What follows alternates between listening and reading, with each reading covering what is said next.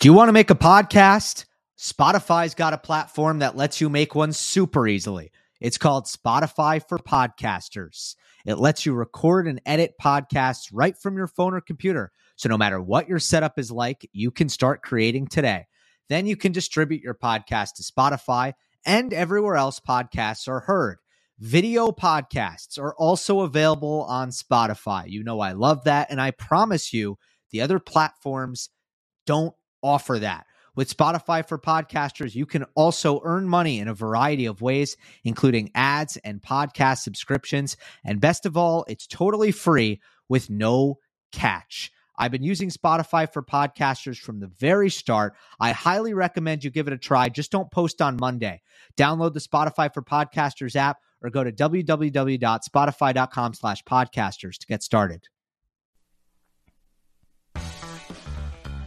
Welcome to Monday Match Analysis. I'm Gil Gross, and if I sound extra excited today, that's because I am. I think that this could be the most important Monday Match Analysis ever. And you're thinking to yourself, Gil, this isn't Wimbledon, this isn't the US Open. How could this be the most important Monday Match Analysis ever? And that is because we are going to build the Hulk of tennis, the greatest tennis player that has ever graced the earth, only he hasn't graced the earth because he lives in our imagination. I have created 31 categories that build up a tennis player, and I have chosen a winner for all 31 categories. No duplicates. So 31 members of the ATP World Tour will have the honor on Monday Match Analysis of being selected as part of our Hulk tennis player. I don't know if you're following me, but I think you're going to get it really quickly. There are overlaying categories like serve and forehand and mental and net game and even looks. And then there are subsets of the categories that get a little bit more into the nitty-gritty. Let's start with the serve. Every single point in the history of tennis has started with the serve. So let's start with the serve. So I'll read you first the subset of categories, and then we'll look into our winners. And we're actually going to get to watch a bit of tennis on this Monday Match Analysis, which is a little bit different than what we're used to. So the categories for serve is slice, flat, kick, and clutch. And for our first winner, it is the slice serve, and that is going to Gilles Muller. So let's get a load of this slice serve. What is this, ladies and gentlemen? This is ridiculously good. I mean, come on. Look where the ball hits on the backstop. Gilles Muller places his serve so well, but he has so much slider action. I mean, that ball moves 3, maybe 6 feet away from his opponent. Anywhere in between there, that serve in particular was probably closer to 6 feet. I think Gilles Muller has the best slice serve in tennis. Our next category, the flat serve. I love this clip. This is a great clip, and it's going to Ivo Karlovic. Look at him almost take Andy Roddick's head off. Roddick has to duck. Ivo is particularly good at flattening his serve out, and that's why I think that if you had a contest to see who could serve the hardest, and basically you tell the players, don't even bother trying to get it in, don't even bother trying to place the ball, just try to put it in the middle of the box, and let's see who can serve the hardest. I have a hunch that Ivo might be able to hit it the hardest. I'm not positive about that because that's just not how these guys serve, but I think that Ivo would have a good shot in that. The kick serve, my favorite serve, a serve that you can use as a second serve as well as a first serve, so versatile, and it is the best all-around server in men's tennis who will have the honor of receiving the award for best kick serve. That would be Mr. John Isner. Take a look at this serve off of one of the best returners of all time, Novak Djokovic. It doesn't matter. He can barely reach it. He can only stick his racket up and hit a measly lob return back. Look at this ball kick off the court. So tough to deal with if you're playing John Isner. And then for our last category, clutchness. Very important. Down break point. Who can pull out that big serve? And this was a tough one because Isner's so clutch. Federer statistically is so clutch. But I had to use John for the kick serve. I've used Roger Federer elsewhere. So I went to Milos Raonic. Now, I don't have a video for clutch serving, but I do have a fascinating stat here. I love this. This is so cool. ATPWorldTour.com has put together an under pressure stat that combines breakpoints converted, breakpoints saved, tie breaks won, and deciding sets won. And you see Raonic has a nice standing on this list, coming in at number 4. Everyone on this list, by the way, is used elsewhere in the Hulk. I called it the Hulk sheet. I've been working on it all week. It's been called the Hulk sheet. I've had all my categories written out. I've brainstormed with some of the best tennis minds in the business. No, I'm just joking. But I have shared this document around, and I've gotten some input from multiple sources here. So I thank everyone who has contributed to creating this Hulk tennis player, the greatest tennis player who has ever lived. So we're going to debrief. After every category, we're going to debrief just so we can soak it in. So the serve, the slice goes to Mueller, the flat goes to Ivo Karlovic, the kick goes to John Isner, and the clutchness goes to Milos Raonic. Okay, after you serve, you got to move. It's time to move. So the next category is movement, and we start with footwork. And for footwork, I think it's probably the most important thing in tennis, at least the most underlooked thing in tennis. You can sit there and work on your technique all you want, but if you're not in the right place to hit the ball, you have no chance. So I think that this is one of the most important categories, and because it's one of the most important categories, I am going to use one of the elite players in the sport, Roger Federer. Get a load of this video and watch Roger Federer's footwork. Look at his attention to the split step, and watch when he comes in. Watch his quick split step. It's so impressive because you got to close the net. You see the subtle split right there. Let's watch it one more time. First, watch him recover back here. He recovers back to get into a defensive position, plays the defensive shot, and now he'll try to work inside the court. Always working for position. Split step real quick, comes into the net, puts away the forehand swing volley. No one glides around the court like Roger Federer. It's enabled him to take pressure off of his entire body. It's the most majestical thing that this sport has ever seen, Roger Federer's footwork.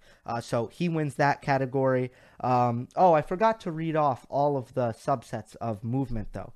The subsets of movement are, and I think that another word for this category could be athleticism. So footwork, strength, flexibility, and speed. It's your physical attributes.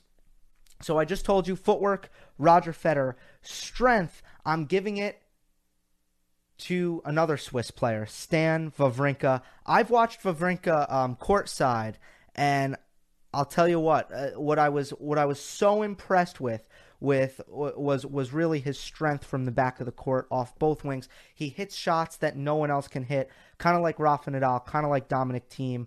Stan Wawrinka is the third guy. Those three guys are the strongest players on tour, in my opinion. Take a look at Stan using his strength on this backhand. Who does that? Look at the position that he hits a one-handed backhand winner from, and he's moving backwards. Look at the angle that he has to take to this ball. He's moving backwards, and you're going to hit a winner down the line. Are you kidding me? That's not even fair. Stan Wawrinka gets the strength category. The flexibility category, I think you guys know what's coming here, and there are a lot of options for this guy. He has a very well-rounded game, but when someone is the most flexible player that we've ever seen on the court, and it's not even close, and he's able to use an kind of, what am I going to say? An intricate attribute? Not an intricate attribute. I guess like flexibility doesn't come to mind as a major asset in tennis, but this player is able to make it a major asset in his tennis, in his defense. You guessed it, probably. It's Novak Djokovic. Look at him sliding on the Wimbledon grass. I mean, nobody moves like this. This isn't even a thing. No one really slides on grass court. except for Novak Djokovic, because nobody has the balance to do it. And Novak actually wins this point. I believe he's playing Tomas Berdych. Yeah, he is. I know that means nothing to you guys. You're just watching a sliding Novak Djokovic, but that's who he's playing, and he's able to use his flexibility to defend in ways that we've never seen before. So flexibility goes to Novak. Speed. This is one of the more fun videos, I think. I love this video. I'm not even going to say the winner. I'm just going to reveal it like this. It's Lamonf. Look at this speed. How? How does he get to that ball? Unbelievable. I mean, I've never seen... This is one of my favorite videos on YouTube because you can really see the speed courtside. And just where the ball is dropping, you think he has no chance, and somehow he pulls that shot out. And I guess he wins the point because he's celebrating. I'm not sure how he wins the point, but... Think about this. Imagine if a player had the footwork of Roger Federer, the strength of Stan Wawrinka, the flexibility of Novak Djokovic, and the speed of Gael Monfils. This would be simply unfair. That is the movement. I think one of my, I'm always of the opinion that this is one of the most important things in tennis because look at this cast of characters. In the movement. These guys are all elite players, all Grand Slam champions, except for Gael Monfils, who has other issues and holes in his game. But if you are an elite athlete in this sport, you have a great chance to succeed. So that is the movement category. The next category, let's get to the groundies. Let's start hitting some groundies. And we start with the forehand, slightly more important than the backhand. So that's why we will start with the forehand. There are 4 categories on this in this, I don't know, whatever. These are subsets. There are 4 subsets in this category as well. Power, spin, consistency, and variety. We start with the power. This is another one. I'm not going to get cute. I think everybody knows who has the most powerful forehand in the world. And I'm going to show you a clip from a match I was at. And I still remember the sound that these running forehands were creating off of this man's racket. It is the one and only Juan Martín del Potro, the 2009 U.S. Open final against Roger Federer, running forehand winner. This was my first tennis match. This was the first tennis match I ever went to, and it has not been beat so far. I think that there is a chance that in my lifetime, I think I will see a better tennis match, but that will surely stay in my top 3, most likely forever. And it was my first one, so that was awesome. But let's not make this about me. Let's make this about Delpo. I think I need water. Juan Martín del Potro, his ability to flatten out the forehand and hit it triple digits, whether that be 105, 110, he crushes that forehand. Spin. There are a lot of spinny players in this sport. There's Jack Sock. There is Rafa Nadal, who gets the most spin. But for the spin category, I went with Kyle Edmund. I am not going to show you a video of Kyle Edmund hitting a ball with a lot of topspin, because that would be boring. But I do believe, and I could get the stat, I don't have the stat, but my gut tells me that number 1, most spinny forehand is Nadal. Number 2 is Jack Sock. I didn't use him here because I wanted to use him elsewhere. And then number 3, Kyle Edmund, who is steadily improving in his game, by the way. Consistency, a Spaniard, no surprise there. The Spanish player is so consistent. In this case, it's Roberto Bautista Agut. RBA, as we like to call him. And once again, I will not show you a video of RBA getting forehands in the court, because you can watch plenty of that anytime you watch RBA play. Variety, this is an interesting one. I also don't have a video for this one. To me, forehand variety means that you can mix in the drop shot. It means when you're defending, maybe you can mix in the squash shot. But mostly, I think the most important thing is you can flatten it out, or you can hit it very spinny for angles. And one guy who can do that really well is Nick Kyrgios. He has such a good variation of spin on his forehand. So Kyrgios wins variety. So let's take a look and recap this. Power, Del Potro. Topspin, Kyle Edmund. Consistency, RBA, and variety, Nick Kyrgios. Let's go to the other wing now, the backhand wing. Once again, 4 subsets in this category. 3 of them are the same, but one of them is different. Power, spin, topspin, consistency. And then the 4th category, instead of variety, I just went with slice because the backhand slice is a pretty large part of the men's game and the women's game, but right now we're focusing on the men's game. The slice is obviously commonly used, so I think that deserves its own category. For power, a couple of powerful backhands out there. One that comes to mind is Stan Wawrinka. We've already played a clip of Stan Wawrinka's powerful backhand, but we decided to use that for the strength category. For the backhand category, I am going to go with Dominic Thiem. Check this one out against Sasha Zverev. An absolute laser, jumping backwards, pretty much. I mean, his footwork right there, I don't think a lot of coaches would be really happy with it. The whole, I'm gonna leap backwards and hit a flat backhand down the line. That's not in the game plan for most players, but for Dominic Thiem, he has so much power in that backhand that it actually is in the game plan for him. Power is Dominic Thiem. Spin, Kei Nishikori. He gets so many RPMs off of his backhand because he uses his left wrist so well. I believe I talked about it during Wimbledon because Juan Martín del Potro is a guy who can't use his left wrist that well. So I use that as a contrast. Kei Nishikori, it doesn't matter how low the ball is, doesn't matter where the ball is, he can put great RPM on his two-handed backhand, which is kind of rare. I feel like it's a little bit more of a natural shot to hit a little bit flatter. But if you can get those RPMs on the ball, that's a huge asset. So Kei Nishikori with the spin. The consistency, a man who never misses an easy backhand seemingly, it is Andy Murray. So another elite player there who I use on backhand consistency. A few places where I could have used Murray, especially in the defensive categories and in the movement, the physical categories. Murray has... he's such a great athlete, but I decided to use him here, backhand consistency. For the slice, I have a rather lower ranked player, a player outside of the top 50, but this is one of the videos that I am most excited to show you guys. Check out this backhand slice by the Ukrainian Alexander Dolgopolov. Are you kidding me with that? Look at this. I mean, I don't know. I haven't seen really anything like this. The ball just floats in the air and basically skids off the baseline. Dolgopolov has a great slice, and I think you can see that this is, I guess, less vital to success because you have a lower-ranked player occupying this category. But I think it is possible that Dolgopolov has the best backhand slice in the men's game. Feliciano Lopez also has a great slice, but he will be a part of our Hulk tennis player. I decided to use Feli elsewhere. So that's the backhand. And so right now, we've served, we've moved, we've hit forehands, we've hit backhands. We have done so in Hulk fashion.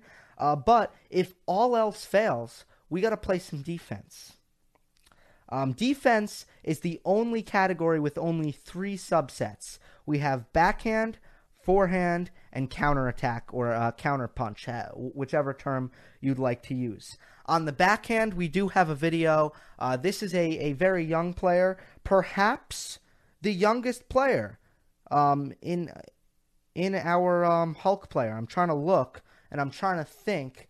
I guess this man would be the youngest player. So this is a huge honor for the man from South Korea, Hyun Chung, with the award for backhand defense. Check this out. Novak Djokovic in the Australian Open, a match he won. His coming out party, surely that's the winner, right? Nope. Surely that's the winner, right? Nope. Look at the defense by Chung, and Djokovic nets the forehand. We don't have to watch that again. But Chung, in that case, used the defensive slice backhand, but often he's able to use the open stance backhand, very effective, using the strength in his enormous legs. So Chung, I think he will develop into one of the best at defending his backhand wings. His backhand wing, that is, because there's only one of them. Forehand defense, we're going to give that one to the Argentine, Diego Schwartzman. No video. My apologies for that to any diehard Diego Schwartzman fans out there. I am a big fan of Schwartzman, but no video there. And then the third category is counterattack. So who's a guy who is great at turning defense into offense? And a lot of players are really good at this, but I chose one player. Another lower-ranked player. I chose one player who kind of makes a living out of this. This is perhaps his best asset, and while counterattacking is a last-ditch tactic, it's not a tactic you want to rely on. This man is so good at it that he's actually able to rely on it. It is Gilles Simon. Check out him against Rafa Nadal using the counterattack forehand on the dead run, flattening it out. Basically, if you're able to use the counterattack when players try to take the offense, they do bring themselves out of position, and that's when Gilles Muller is able to capitalize offensively.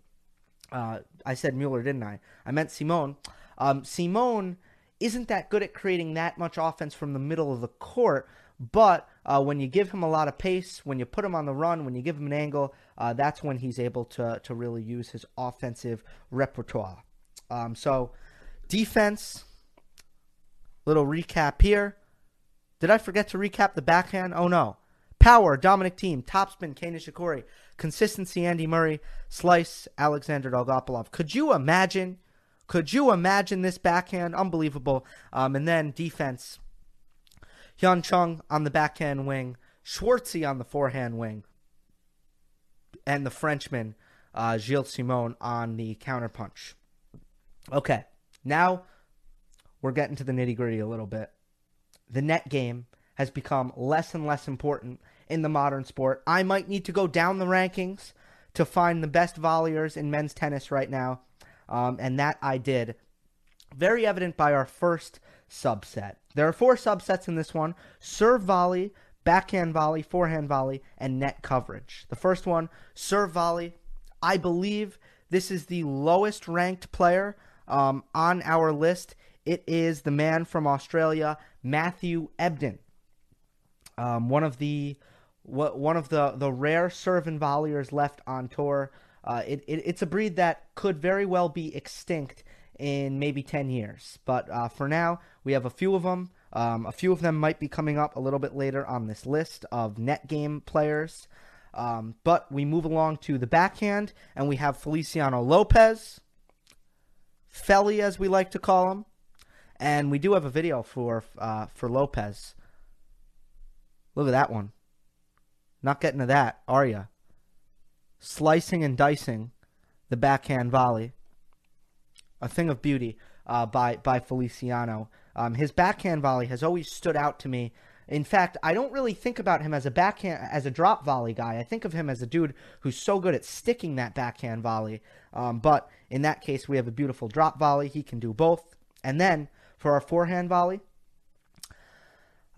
this is my favorite video, I think, that I found. I went on YouTube for all of these, for at least for all of them that I wanted to show a video, and I tried to find the best videos, and this is the best thing that I found right here. In the red shirt is Jack Sock. Look at that stick volley on the forehand side. I mean, he looks dead in the water, but he sticks it out. Unbelievable. And this is a fun fact. You may not know this, but Jack Sock being included in our Hulk tennis player is actually his greatest achievement in 2018. He has not done anything better. I'm sorry, Jack.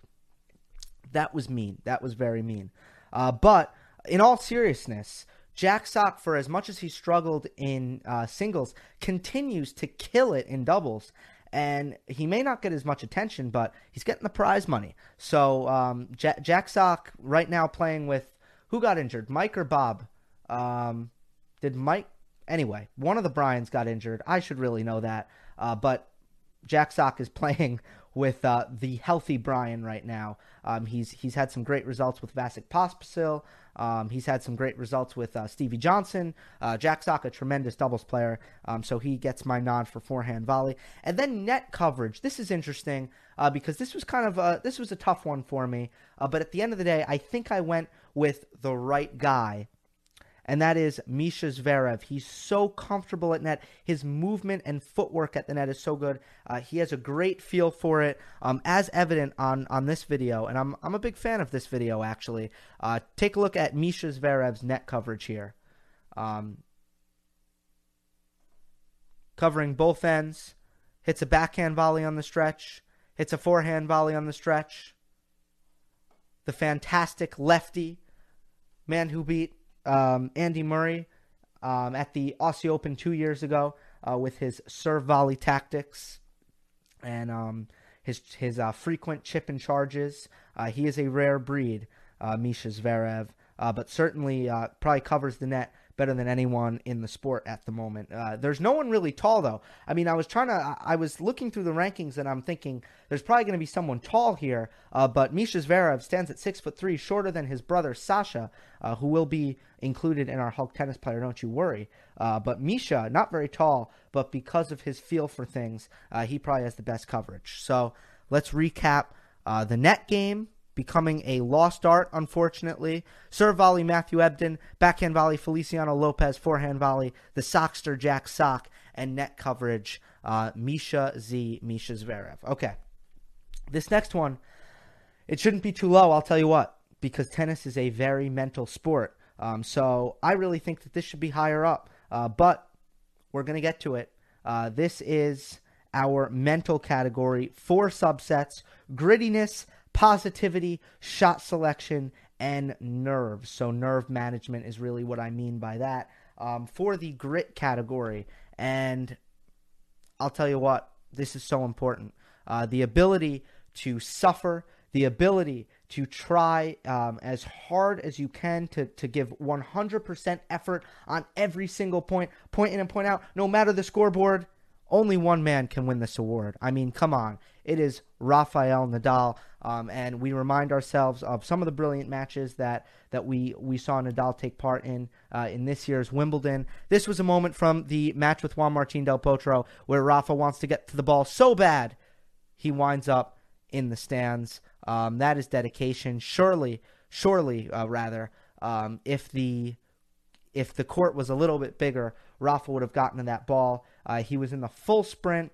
He did have to slow up at the end, but this is the kind of hunger that Rafa shows on each point. Many players would have given up on that ball and not risked injury, but that is just not in Rafa's DNA. He tries so hard in every point.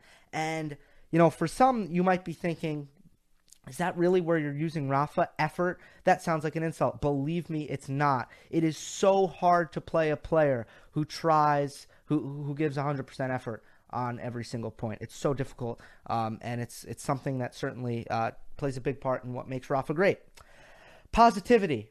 Come on, Kevin. Come on, Kevin. Come on. Come on. Come on. Enough said. Kevin Anderson certainly deserves the award for most positive player. He is so positive, it can get annoying, and that is saying something. So Kevin Anderson, KA, wins the positivity award.